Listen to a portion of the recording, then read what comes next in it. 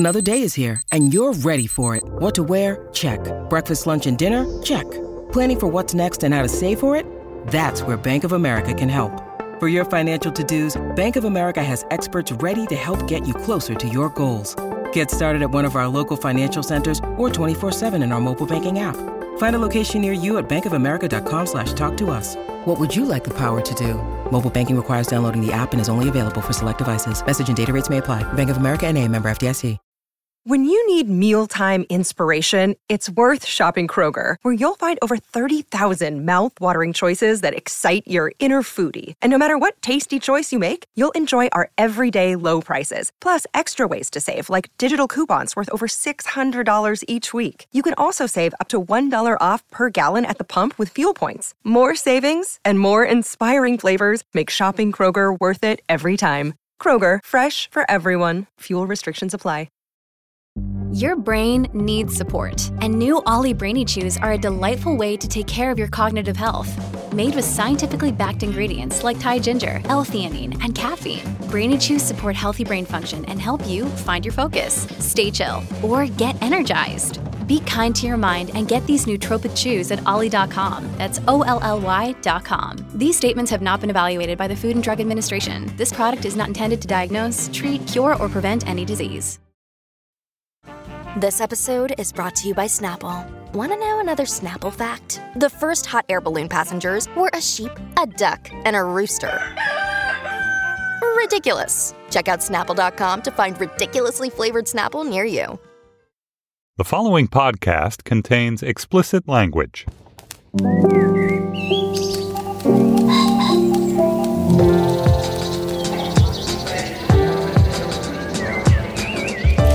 I'm Stephen Metcalf, and this is the Slate Culture Gabfest Get a Load of This Clown edition.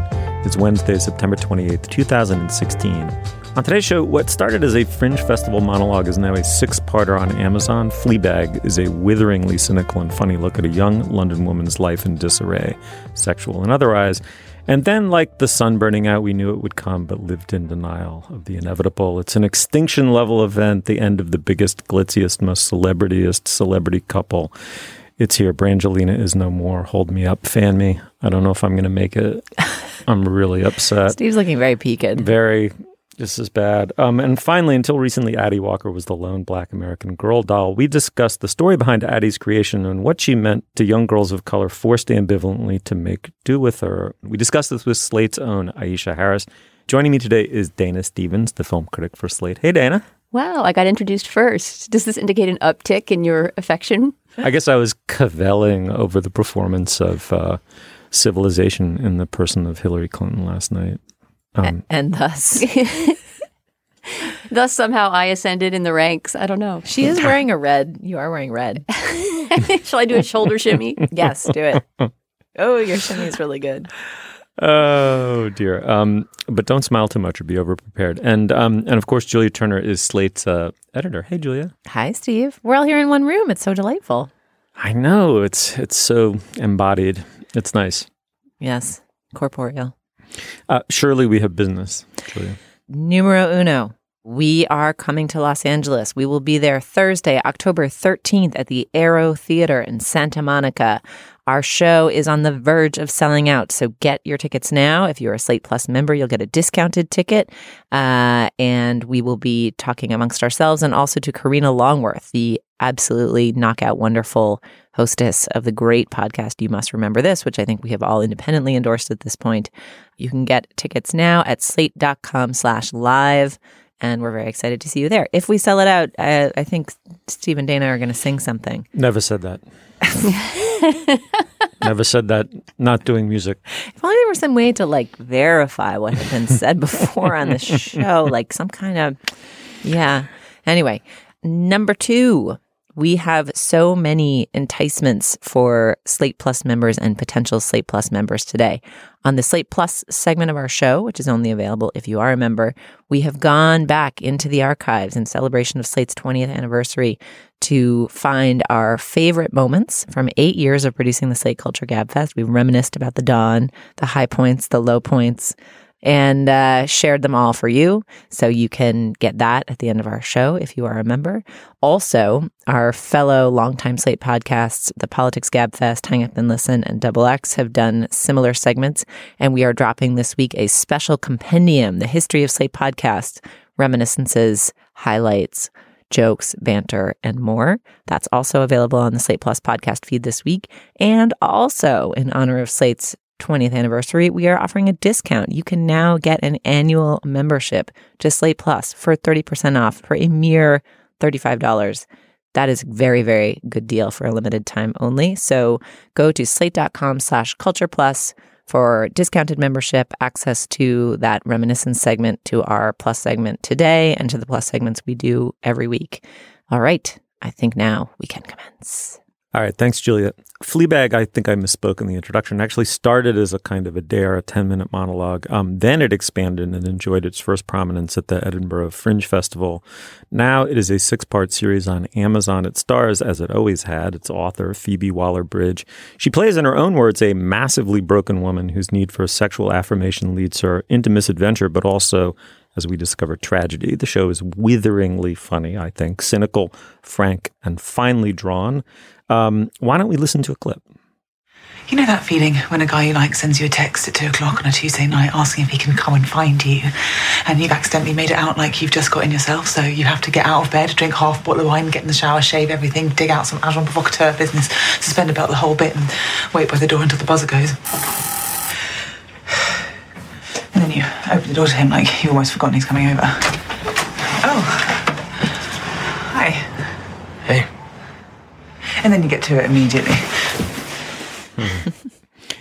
Dana, what we hear from that clip is something very distinctive about the show throughout, which she breaks the wall, a fourth wall all the time, addresses the audience directly, creates a kind of complicity with the viewer. It also, you sense some of the tone, which is rollicking and a little cruel, maybe socially cruel. And at first I wondered whether I would be able to overcome what seemed to be its studied callousness. I did completely, but I didn't stop wondering whether you would be able to. It struck me as something you might not like. I wonder what made you think that. My least favorite element of Fleabag is what we just heard in that little monologue, which is one, I think, if not the opening, one of the earliest ones. I think it might be the opening of the whole show. Yeah. And it has to do with direct address. I started to realize over the course of watching 4 of the 6 episodes that exist of this show so far that I don't really like direct address to the camera, and it's very, very hard to pull off. I mean, I should probably start off by saying the things I do like about this show. I think Phoebe Waller-Bridge, who's, as you say, her personality animates it entirely, right? She's the creator, she's the writer, and she's the main character, is very strong. She's extremely charismatic and a powerhouse and able to do these shifts where she'll address the camera in the second person, as we hear her do, and then immediately go into the drama, sort of with no seam in between. So to the extent that anyone could pull it off, she can pull it off. But I just think that direct address, especially when it's overused, as I think it was, for example, in House of Cards, the series House of Cards, can become too cute and muggy and too sort of coyly self-conscious, and that did bother me about this this show. You can tell this came from a one-woman show in a way. I saw it before having read the background about it having been a one-woman show at the Edinburgh Theatre Festival, but you can really see that in how centered it is on this character who's called only Fleabag, which I think is pretty funny. Apparently that is her family nickname in real life, Phoebe Waller-Bridge. Her parents call her Fleabag, which is sort of endearingly awful. But that character is strong, but the rest of the characters all seem like mere foils for her to me. And in that sense, I think those were characters that she herself would voice, right? If it was a one-woman show, she'd sort of be popping out of character to be her own godmother, her own sister, these people who are fleshed out other humans in the show. And that makes them feel not completely fleshed out to me. Although the actress who plays her sister is fantastic. Very good, yeah. All of the characters seemed to be, revolving around this woman who, of course, the premise of the show is that she's a narcissist. But I think that the show felt a little bit cloyingly over-centered on her. Right. Did you get that at all, Julia?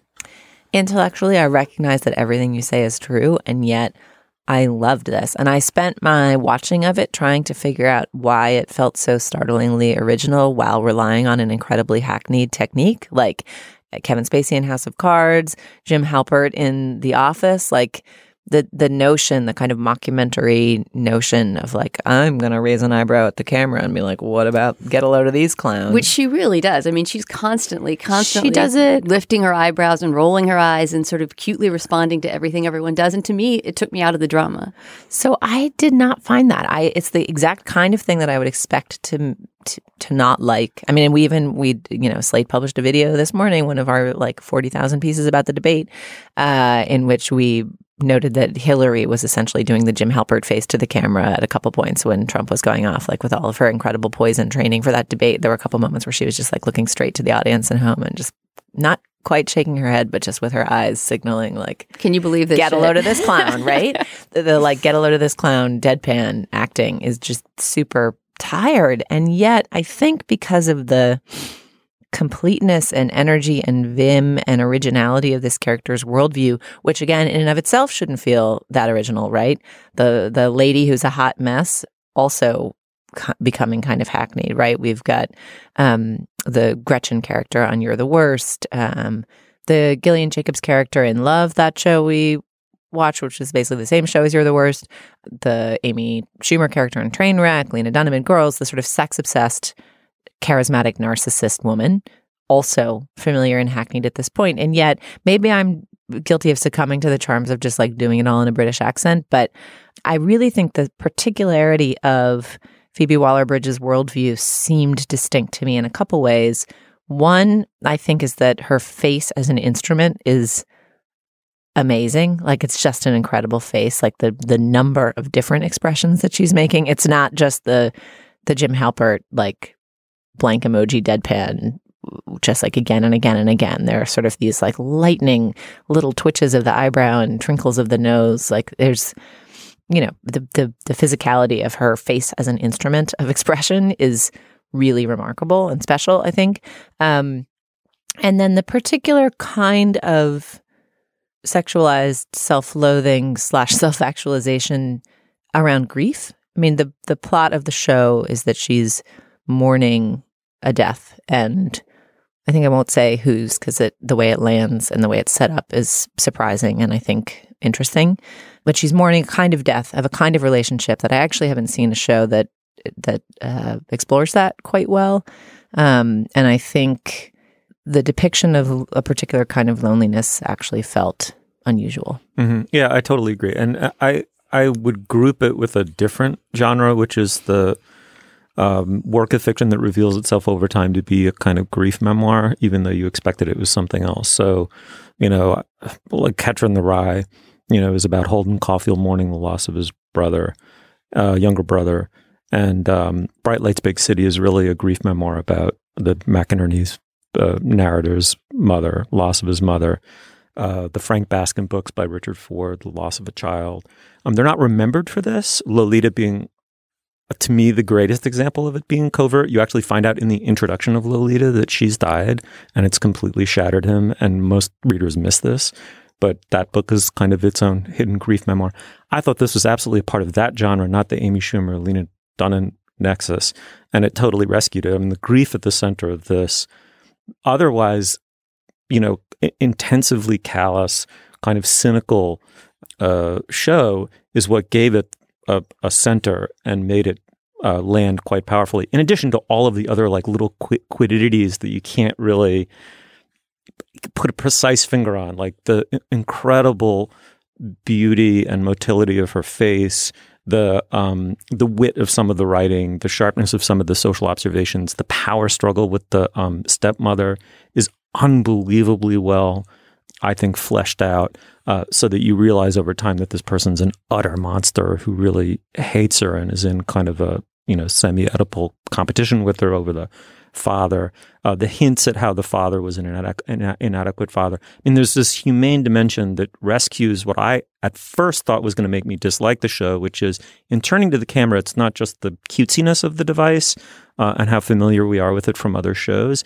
It's also the implication that the person she's talking to in the scene is annoying, dorky, a loser, and being played by her. And I thought, I'm just going to hate this woman because I'd be the person that she was annoyed by, right? Like and in fact, she structured the original monologue that way, that over the course of the 10 minutes, you were supposed to laugh with her and you were supposed to become increasingly less comfortable with your laughter until you saw this person is massively wounded and over, especially, and interestingly, without giving anything away, in the course of the show, you realize she was massively wounded before the grief-inducing event. And in fact, it's the wound that leads to the grief that then intensifies the wound. And she's caught in this vicious cycle, but it's about her coming to terms with the fact that she fucked up and fucked up in this really characteristic way and is now dealing with the aftermath of it by repeating the pathology that destroyed, that brought about the event that kind of semi-destroyed her life. And that to me just seems so psychologically acute, in addition to which it's as funny as Catastrophe and charming as Catastrophe. You just want to be around Phoebe Waller-Bridge. So all those things together, I thought it was brilliant. I watched the whole thing in a 6-episode blur. Yeah, I mean, there's sort of the question that I'll be watching for as I watch the rest of the series is how aware is the show of the, inherently in the way that the other characters are sketched, they are thin. Part of it is the writing, and part of it is also that because she's cutting so often to the camera, the scenes that she's playing in read almost as like dioramas. Like the acting challenge, I would love to read an interview with all the other people on the show. Like they sort of have to just pause there while she cuts away. I also think one thing that makes the cutting away really distinctive is how frequent it is. It's sort of like intercut through every single scene, and it's not, famously, I think the pilot of Sex and the City includes Sarah Jessica Parker just like turning to the camera and being like, "Get a load of this clown," and they then, I think, submerge that into the like column writing, question asking rubric for her voiceover, which was the worst part of that show. But it was better than what they did in the pilot, in terms of like how it fit in. So the aggressiveness of it feels fresh as well, as opposed to it being this occasional counterpoint. It's like a big chunk of almost every scene is her doing that, which inherently turns the other characters into mannequins. And I'm not yet certain whether the broader worldview of the show will turn out to give those characters sympathy by buying into their view of the main character, of Fleabag herself, or whether actually the whole show is a like monstrous act of narcissism. No, it's true.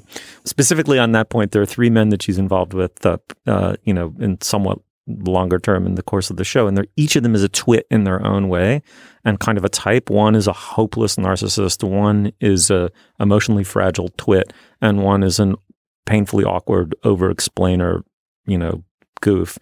It did seem as though, had you reversed genders there, the charge of sexism would be, quite, easy to levy. But that did point to the idea that the only truly real character, in some sense, is the monologuist at the center of it. I mean, you talk about identifying with the people that would be on her bad side, right? That you were afraid that would happen over the course of watching, and then it didn't to you. But one of those 3 boyfriends that you just mentioned, the one you characterized as an emotional wimp, there's something that she does to him, a prank she pulls on him in the 2nd episode. I think you both know what I'm talking about. Yeah. That is vile. It is a horrible, cruel act. And then the boyfriend bursts into tears and is completely terrified. And I guess we're supposed to be laughing at him, but that moment made me really uncomfortable, and it made it really hard to get back on board with her. But it's also incredibly funny because as he's almost having a heart attack, he keeps apologizing to her for his reaction as if it's an overreaction, but it isn't. I mean, it's just the show has a cruel streak. It's just part of her sensibility and her wit. And it's just the dangerous substance at the heart of it is that woman, right? I mean, that's why it's so magnetic. If she weren't so freaking lethal, I mean, she's hateful and the most charming person you've ever been around, right? And you're going to get stilettoed a dozen times in hanging out with her, but you couldn't possibly refuse. I would rather hang out with other TV characters than that woman. Yeah. But I do agree that Phoebe Waller-Bridge is an impressive creator of stuff, and I would be interested to see anything else she does. All right. Well, the show is Fleabag. It's streaming on Amazon. There are 6 of them. Binge them. Come to Facebook.com/CultureFest and tell us what you thought of them. We're, interestingly, I think, a little bit on the fence, tilting towards very pro. All right. Moving on. Look, Bumble knows you're exhausted by dating. All the must not take yourself too seriously and 6'1" since that matters. And what do I even say other than hey? Well, That's why they're introducing an all-new Bumble, with exciting features to make compatibility easier, starting the chat better, and dating safer. They've changed, so you don't have to. Download the new Bumble now. The couple known by the portmanteau Brangelina is no more. Angelina Jolie has filed for divorce from Brad Pitt. In one sense, I suppose, though, this is only just the beginning. Now comes the sloppy aftermath, the accusations, leaks, the schadenfreude. I know, Dana, you'll be indulging in much Brangelina schadenfreude. I can see it on your face already. No doubt these will be magnified 1,000-fold to honor the magnitude of this, the biggest celebrity couple of our lifetime. Julia, let me begin with you. I had to seek out external authority to have any opinion about this whatsoever. So I read in The Guardian that they are the most perfect celebrity couple of all time. And this should be the basis of my caring about them. What's your estimation? Bigger than Richard and Liz? I'm not sure how The Guardian defines perfect there. I think the wattage of this couple is extremely high. And then the life choices they've made are distinctive and interesting. And as a result, there is a lot of interest in their coupling and their decoupling. They're both like just straight up pure Colombian A-list. Like if you were like cast someone in your movie, 5 or 8 years ago, you absolutely would have picked him and her as the highest voltage celebrity out there. They're also not just like empty Kardashian-ish celebrities. I mean, you can sort of think what you will about Angelina's acting and directing, but as a sheer like charismatic force, she can hold the screen, I think. And I think Pitt is a really sensitive and interesting actor and has done a lot of interesting work with fascinating directors. And then the nature of the origin of their relationship was mesmerizing and compelling. Brad Pitt was already in a very A-list couple with Jennifer Aniston, who seemed like, a pretty A-list celebrity at the time, and then made a pretty great, I think, movie, Mr. and Mrs. Smith, with Angelina Jolie, where you get to sort of watch them falling in love on screen. And then you liked that movie? It's so fun. I have to go back and rewatch it now that they are no more. But I always thought that for these people, this incredibly hot couple that were supposed to be falling in love on the set, that movie had no chemistry at all and kind of flopped around like a dead fish.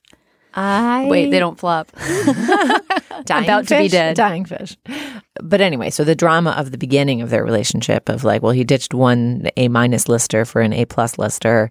And then, in addition to Maddox, whom Angelina Jolie had adopted, they adopted several more kids. Then they had several kids of their own. Then they were together for 10 years as she became a UN ambassador or goodwill ambassador and director, and his career took interesting turns, but they pretty much retained their centrality in the constellation of megastars. So I don't know if they're the perfect celebrity couple, but they are the biggest, the most important, the most significant, the one who seemed to be living life on a large look at me canvas. Which seems like it comes with all kinds of trouble and constraint as well. But I think that's why the interest was so huge. Mm-hmm. Julie, it seems to me what was most interesting about the Guardian argument about their perfection as a celebrity couple is that their celebrity as a couple coincided with a certain moment in the history of gossip in relation to the internet. So gossip maybe used to be a power broker, inside dopester, power broker like Hedda Hopper, Walter Winchell, trading in blind items and tittle tattle. The rise of the internet meant a different relationship to gossip. It was very often free associative wisecracking in the face of a photograph, a candid photograph snapped by a paparazzo. It's highly speculative, very driven by social media. Anything to this thesis? It's interesting because in some ways that sounds like an argument that Brad and Angelina were the celebrity couple of our celebrity coverage moment. But I actually think that's not true. Like part of why they seem so iconic and why the split seems like such a big deal, in addition to the serious human element of the allegations about Brad Pitt and his potential behavior towards their children, is that they actually seem like a celebrity couple out of time. They seem like the Elizabeth Taylor and Richard Burton of the day, less in terms of their tempestuous back and forth and coupling and uncouplings. You actually didn't hear, I think, a ton of implication that their love was riven by violent emotion throughout. They actually seemed pretty serene in their union until recently. In the coverage, but just the wattage of it, the globetrottingness of it, the kind of band of children, the goodwill efforts around like rebuilding New Orleans after Katrina and traveling with the UN and seeming to care broadly about people other than themselves. And, lots of celebrities are associated with charity work and goodwill work and other directed work, but they seemed pretty focused on that in a way that actually is kind of different than what the celebrity economy of the last 10 years has focused on, which is a lot more the actual economy of having your agent tell the paparazzo that you're going to the Starbucks on Wilshire and, you'll be able to snap a photograph of me and, carrying out 3 lattes for the Stars Just Like Us page. And I just happened to be wearing the new outfit from the place. And who knows what kind of transaction happened there. Maybe I got it for free. But the kind of performed ordinariness of celebrities, there was sort of a bringing the stars down to earthness of celebrity coverage in the last 10 years that presents the drama of celebrities' own lives as just like what we're all going through.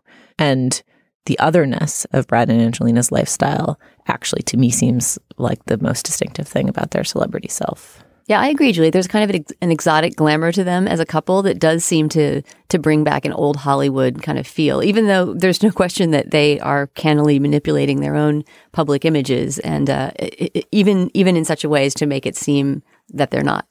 I do think, though, that I have some sympathy for them. I mean, I would say as an emotional response to this, I'm not emotionally moved or troubled by this. Like, I had no investment in their union as a matter of romance in the way that I actually did the revelations about Jay-Z cheating on Beyonce on Lemonade, like just the directness of them and the candor of them and the surprise of the way they were delivered and the panache of the way they were delivered were all part of the impact. But part of it is that I like the idea that Beyonce and Jay-Z are in love.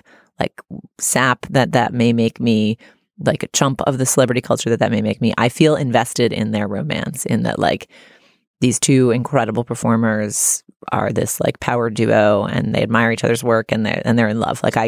I like the idea that they're crazy in love and was sad that their union is more troubled than I had believed it to be. Genuinely, personally sad. I'm not proud of it, but it's true. If I ever found out there are other celebrity couples that I'm invested in. Naomi Watts and Liev Schreiber just broke up, and the news was barely paid attention to. But I find that to be much more destabilizing because they just seem kind of two smart, sane, interesting people who are making it work in a more normal, same level way. And that made me sad. If I ever found out that Barack Obama and Michelle's marriage was troubled, I would jump off a cliff. It's possible to be personally invested in the romantic union of others. I feel a little bit that way about Will Arnett and Amy Poehler. That was a sad breakup. That was a sad, for me, breakup. They're random couples that I kind of root for as a matter of romance, which is not sensible, but is true. And I didn't care. I don't care about these two. They seem so otherworldly and so up on a pedestal. It didn't move me personally.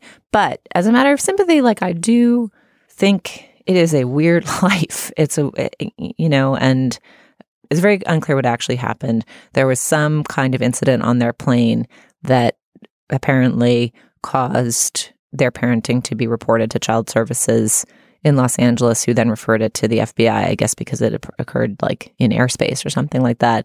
And so there is an actual investigation around their parenting. That's incredibly sad. We don't know the outcome. The messaging around that, these people are both very canny projectors of selfhood. So I think there will be a lot to untangle there as we learn more about the story.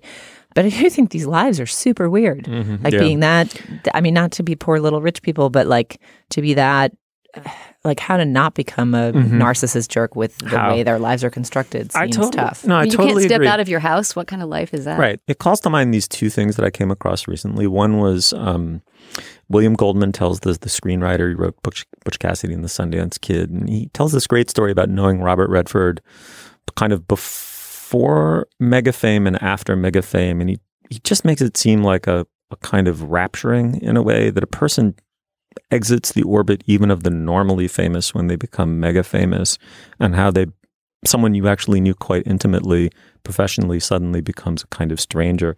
And the second is these wonderful and vivid descriptions of Tom Cruise pre-fame in this oral history of CAA, the big talent agency.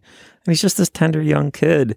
And in a matter of 2, 3, 4 years, there's suddenly this massive discrepancy between his life experience, which is in some ways kind of attenuated. He bounced from town to town and school to school, and the sheer multitude of people projecting upon his image as a movie star. And that it's that discrepancy kind of between, you know, what must be happening on the inside of someone whose experience in some ways may be quite limited, and the intensity and multitude of everyone else's experience of them. And then to multiply that on itself by having two such people marry one another, it's a recipe for a kind of insanity on all our parts. Yeah. I mean, it's again, I think in some ways Brad and Angelina are pretty good at not pulling the poor me, the celebrity shtick. Like they sort of know better, and I don't think that's been a refrain with them. But, and obviously people of all income levels and backgrounds and professions can be assholes to each other and to their children. But the strangeness of their life, the unstructuredness of their life, the sort of rovingness of their life just seems hard. And I feel, although not personally invested in their togetherness or apartness, just sad. And I think the way that the story played out, at first seeming like this amusing, exciting break from the bleakness of the political story that's been the main story for the last year. Brad and Angie, they finally split. Their glamorous life didn't work anymore. There were rumors that perhaps Brad was dallying with Marion Cotillard, with whom he starred recently in a movie. And Marion Cotillard is pregnant. With whose child? You know, just sort of like usual celebrity gossip type coverage. And all of that played out in our current social media ecosystem, so that Marion Cotillard like swiftly debunked this claim with an Instagram post of like cosmic stars saying that she felt sad for all of us in our sad lives, and that she's having her baby with her longtime love, and she wishes Brad and Angelina the best, and we should all go screw, basically. I think that's what the translation from the French was. And then, you know, Jennifer Aniston has said nothing, but people are having fun sharing like gifs of her in a cheerleader uniform from some old Friends episode, being like, hooray, they finally split up, which frankly, it seems like Jennifer Aniston has moved well on and has her own shit going on. But the lives we project onto these people were this kind of fun pageant for like 12 hours. And then the details of this abuse allegation came out, and we don't really yet know exactly what transpired or what that means about their parenting or what it's like for those kids to grow up in that family. But, you know, the thing that seemed like a fun celebrity amuse-bouche, somewhat heartless but delightful break from the news just began to seem like its own sordid, awful story. All right. Well, on sordid and horrible, maybe we'll wrap it there. Sure. All right. Well, Brad and Angelina, they've broken up. If you care about it, come to facebook.com. Tell us what you think about it. And tell us what celebrities, if they broke up, would really break your heart. That's actually like my favorite. I'd love to know that too. And why? Like, why does that emotional investment happen in some instances and not in others? Yeah. Aisha Harris was 5 years old in 1993 when she received Addie, the African-American American Girl doll, for Christmas. Let me quote from her wonderful piece about the subject. After having obsessed over the American Girl catalog for some time, I vividly remember being excited about her drinking gourd and cowrie shell necklace. I also remember her thick, textured hair, which felt similar to my own. I had never owned another doll quite like her, and for some time I would bring her with me everywhere I could. Aisha, welcome to the show. Hi. It's a fantastic essay. It is deeply researched and also personally felt and nuanced throughout. Let me begin. It's in a good way. It's hard to pick where to begin exactly. But why don't we begin by having you discuss a little bit what it meant to get this doll, what it meant for that company to create the doll, and then where your research led you and what you discovered about its creation. Well, yeah. I mean, I grew up in a household where my parents and my dad especially were very adamant about me never owning a white doll. So it was just black dolls and that's it. And because of that, I think that when the Addie doll came out, that was a perfect opportunity for my parents to get me like a really nice doll, not just a Barbie doll, but these are very well-crafted dolls. They're like big and sturdy for people who never had them. They're 18 inches. Yeah, they're not like a little Barbie type thing. It's sort of like the size of a small puppy or something. Right. And they come with these very like nice outfits and accessories. They're very expensive. Back then, I think in the piece I note that in the 90s and late 80s, they price tagged around $85 for a doll, and that's not including all of the accessories and everything. Which that goes they with all, just because I've never owned one of the big American Girl dolls, nor is my daughter, so they all come with historical stories, right? That's well, all of the the historical doll line. So I guess we should clarify that there is a difference between the American Girl historical dolls, which were the original dolls that Pleasant Company launched with and created by Pleasant Rowland in 1986. And those dolls, there were 4 of them to begin with, and they each had a different historical period. And they had these stories that went with them. So it wasn't just a doll and it wasn't just books. It was this like combination of the two. So these dolls and these characters had a backstory. And so that's sort of what makes them special in a way and makes them different from, say, a Cabbage Patch doll. Mm-hmm. And so when Addie came along, that was a big deal because, first of all, by then it had been 7 years out since Pleasant Company had launched. They hadn't had any black dolls within the American Girl line. And in those 7 years, it had become a huge phenomenon among young girls, right? American Girl dolls were becoming ubiquitous among girls of a certain age, and to not have an and a certain class. Right. I think it was ubiquitous among a certain class. I can imagine there are a lot of people who did not even know they existed. In fact, one woman I interviewed who is my age, she grew up in New York in, I think, the Bronx or Harlem, or she went to school in the Bronx. And she remembers being a kid and didn't even know there were dolls. She knew there were books because the books were easily accessible. The books were like $9.99 each. And so, but she didn't know there were dolls until she was like a little bit older. So yeah, for a certain age and class, they were ubiquitous. And when the black doll, Addie, came out, there's a lot of controversy about the fact that she was a slave. She starts off in the stories, Addie Walker starts off as a slave, and by the end of the first book, she's escaped to freedom with her mother. Yeah.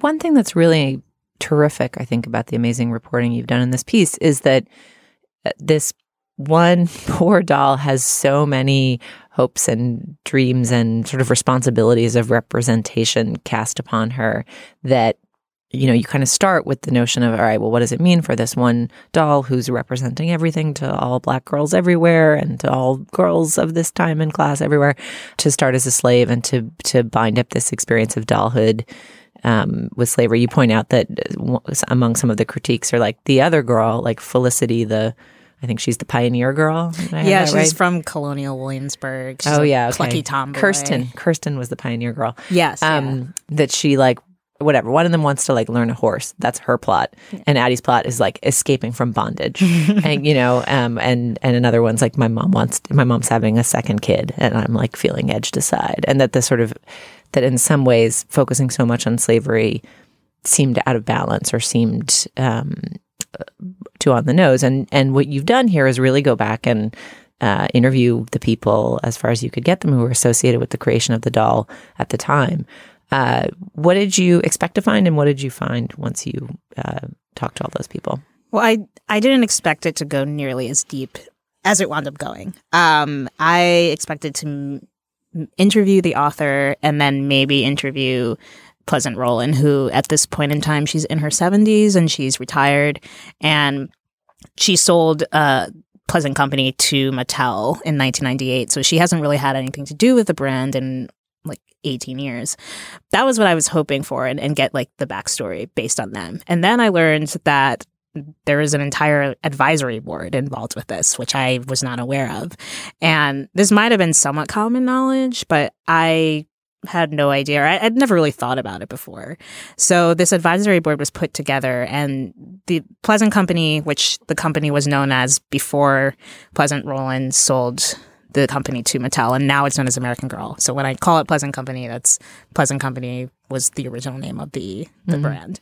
Pleasant Company, they always have had outside experts contribute to each of the dolls, regardless of what doll they were. But that was usually in like the last stages and the final stages of putting the books together. They have like an in-house historical researcher, and then they'd get like one or two experts to fact check and everything and make sure it's all like as legit as possible. But this was the first time with Addie that they had actually like put together a more formalized board of 6 different historical scholars from and experts in African American history, and specifically also on slavery. And they were there to help guide the whole process. Now, Pleasant Rowland, from what I gathered from all the people I spoke with, she always had the final say, and she was very, very involved, and she attended all the meetings and had the last say in every case. But the advisory board was there to give input, to advise the author, Connie Porter, and also to help with the doll. They helped with the prototype. They had several different prototypes. They contributed ideas for how she would look, especially the hair, which I talk about in the piece. So they were very integral, and I think they also obviously acted as sort of a cover for the Pleasant Company to say, hey, we were really trying. We're putting this out there. And we're making sure we get outside voices, because Pleasant Company was very, very white. It's Midwest, Wisconsin, I think Middleton, Wisconsin. So it wasn't even like Milwaukee. So it was a very, very white place. And Pleasant Company was a very white place. And, I give them kudos for actually attempting to get outside voices and actually use them from what I understand. And Aisha, you also say that there was controversy and continues to be, since Addie is still made, right? The Addie doll is still available, about whether or not it was a good idea to start off with slavery as the historical period, and whether it was something that, little Black girls would want to grow up with, sort of having their only fictional counterpart in the American Girl doll world be a slave. Can you talk about the company's reasoning behind that, and also how you feel about that controversy? Right. It took a lot of digging, because the issue with something like this is that this was all happening 25 plus years ago when they were creating this. So I interviewed people who hadn't even thought about this in years. And so there was a lot of haziness as to who decided what, and some people couldn't remember, and I had to go back and everything. But I was able to get confirmation from the in-house historian at Pleasant Company, Polly Athan, who, she's a historian, so she had all of her notes. And she was able to confirm that the board was the one who ultimately decided, along with Pleasant Rowland, that the time period would be set in slavery, or towards the end of slavery. And their reasoning was that, look, this is where Black American history begins. It begins with slavery. And if we're ever going to get to the other historical points, and this piece is pegged to Melody, and Melody, this new doll that they have, is a little Black girl from Detroit in the 1960s during the Civil Rights Movement. So their reasoning was, if we're going to get to any of those other time periods, we need to start with slavery first. Now, the problem begins when, for 18 years, Addie was the only Black doll. So, I feel like that's where obviously there were critiques when it first came out, before people even knew that there would be that long of a gestation period before the next one would come.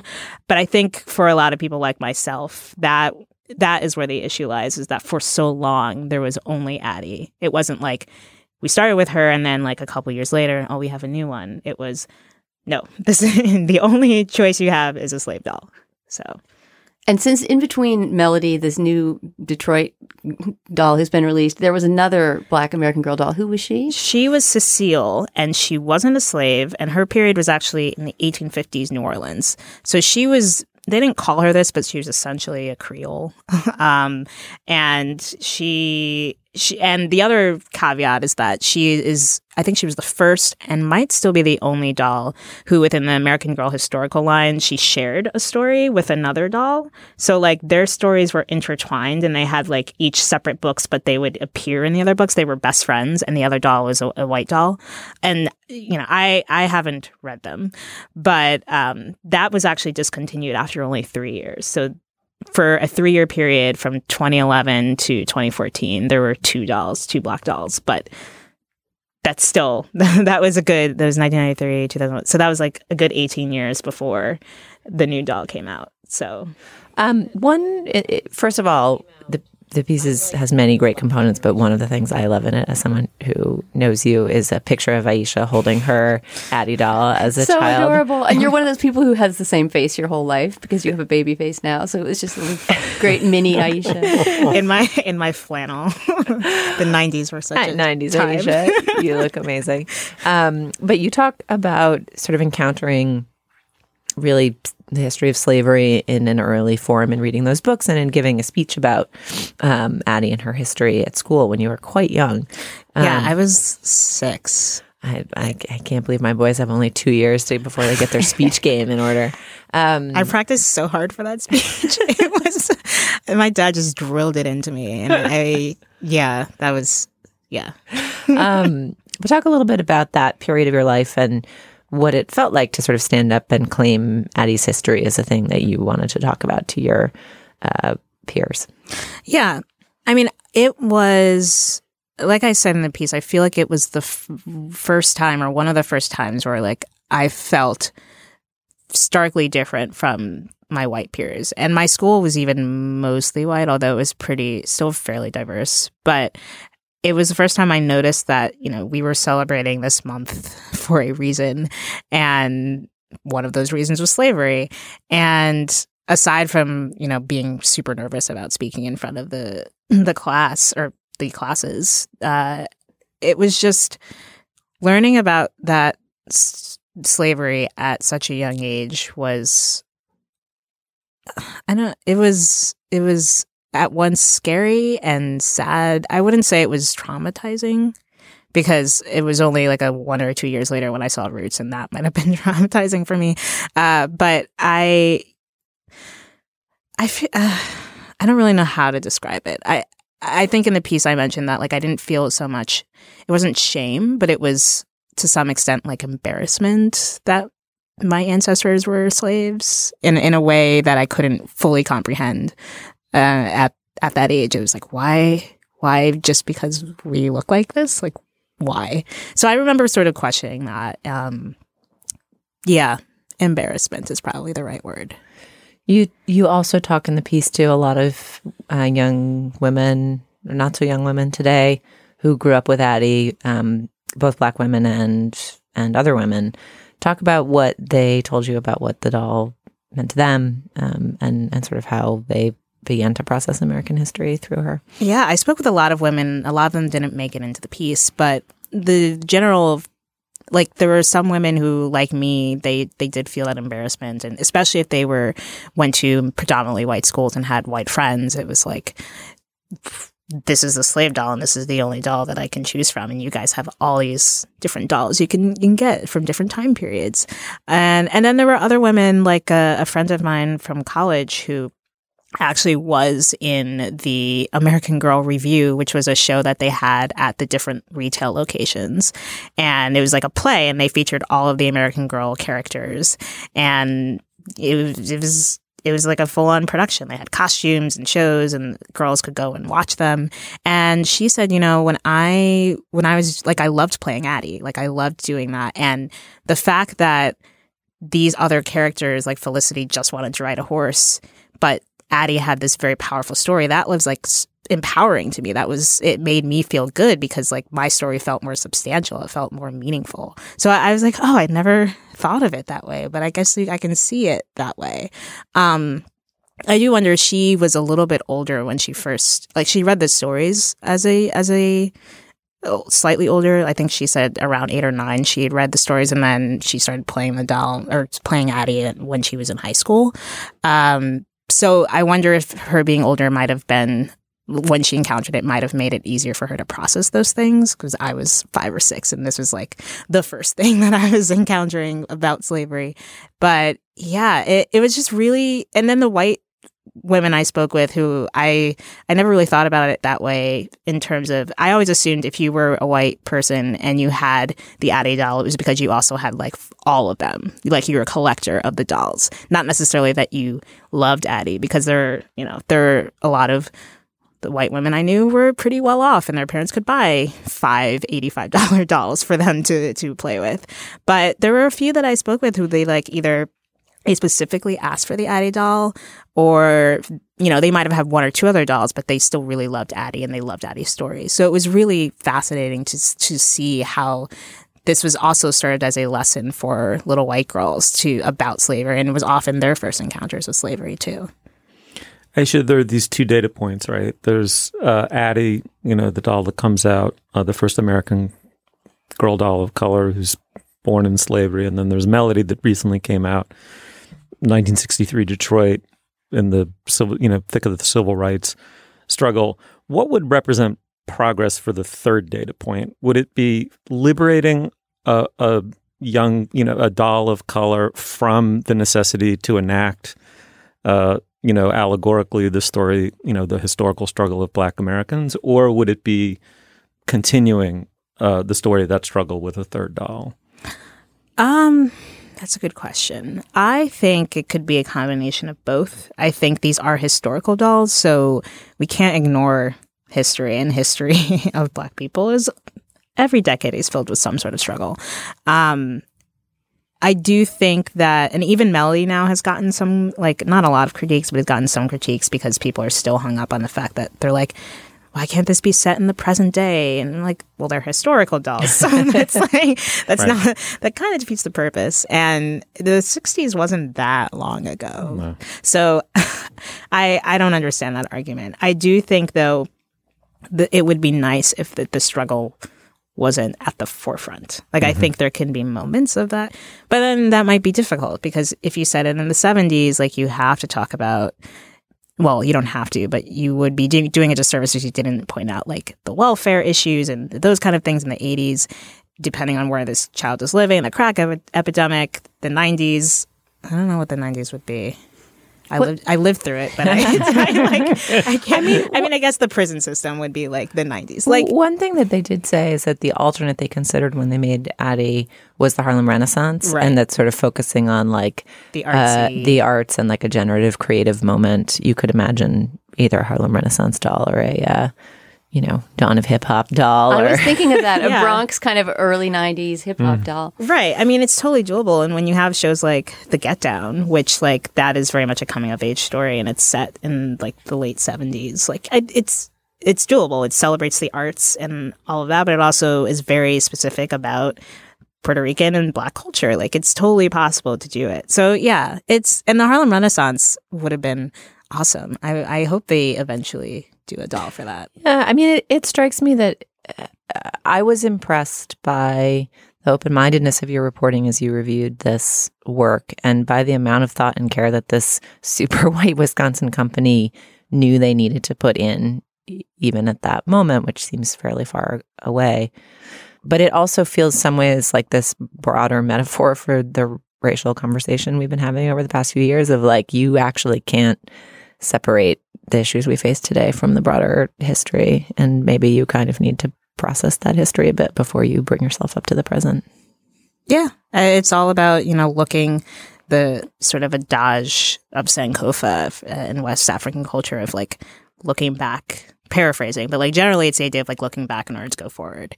And so, and even separating the Black culture out of it, I think that's what American Girl in general tries to do. That's the point, is trying to connect the past to the present and making those parallels in some way. All right. Well, Aisha Harris is a Slate culture writer. She's the host of the Slate podcast, Represent. Aisha, the essay is terrific, and it's, thank you, as always, awesome to have you on the show. The Making of an American Girl Doll. It's up on slate.com. Aisha, thanks so much for coming in and talking with us. Thanks. It's always a pleasure being on the show. All right. Well, now is the moment in our podcast where we endorse Dana. What do you have?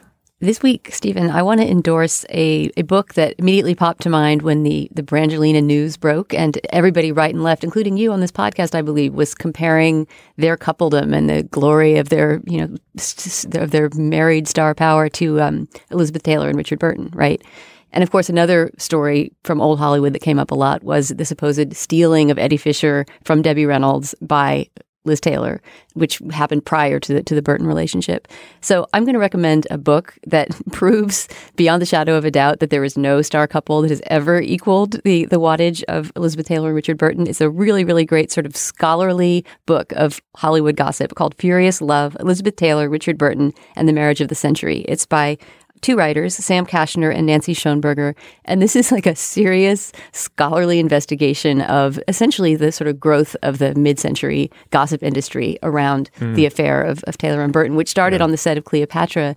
There were some famous photos of them taken on a yacht. They sort of went out on a boating expedition and got caught making out together. And that was arguably kind of the proto-TMZ, the germ of TMZ being planted right there. Anyway, it's a fantastic book. It's heavily footnoted. And what's great is that, of course, all the footnotes are to things like, tattletale and photoplay and things like that. But it's a truly dense and researched and quite long, beautifully written book. You'll learn a lot about both of their film careers and also about their utterly insane, I can't even get into the crazy anecdotes about their marriage and, sailing around the world on boats filled with monkeys and Pomeranians that weren't house trained, and they were a wild and woolly couple. And if you read this book on a plane, Furious Love, you will want the plane trip to be longer so you can finish it. And additionally, they made an iconic movie together, each of whom delivering an iconic performance in it, right? Virginia Woolf. Yeah, which is essentially the only good or successful movie they ever made together. But a genuinely great movie. A great movie, sure. And also, additionally, he was a remarkable wit and a beautiful writer. And so anytime he himself personally attested to the experience of his own life or of being with her, he did it as well as anybody could. I mean, in other words, you didn't sense there was some huge discrepancy between the intensity of the world's interest in what was going on inside their skulls and what was actually going on inside their skulls. And this book excerpts a lot of his diaries and letters, which, his diaries and letters are amazing. I mean, Richard Burton could have been a writer instead of an actor, and he would have been a great writer. Exactly. Exquisite. Julia, what do you got? My endorsement, and you can draw whatever conclusions you like from the fact that this is my endorsement this week, is a corkscrew.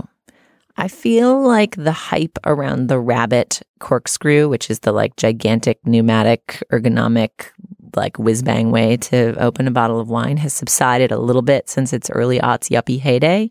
And there are some people who like to ostentatiously, instead of using the huge mechanical mechanism of the Rabbit, which if you live in an apartment with drawers of limited depth, inevitably bangs and hiccups on the fucking drawer when you open it and try to shut it, have gone in a culturally perhaps revealing way towards just getting the kind of plain old, the sommelier at the chic restaurant, just the little rectangle of plastic with the knob that requires all the twisting, the twisting, and then the little prong that allows you to lift the cork out, the sort of ostentatious plainness of the baseline corkscrew.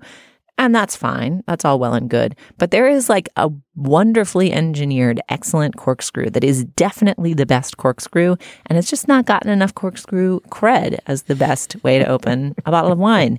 And that is the Screwpull, SCREWPULL corkscrew.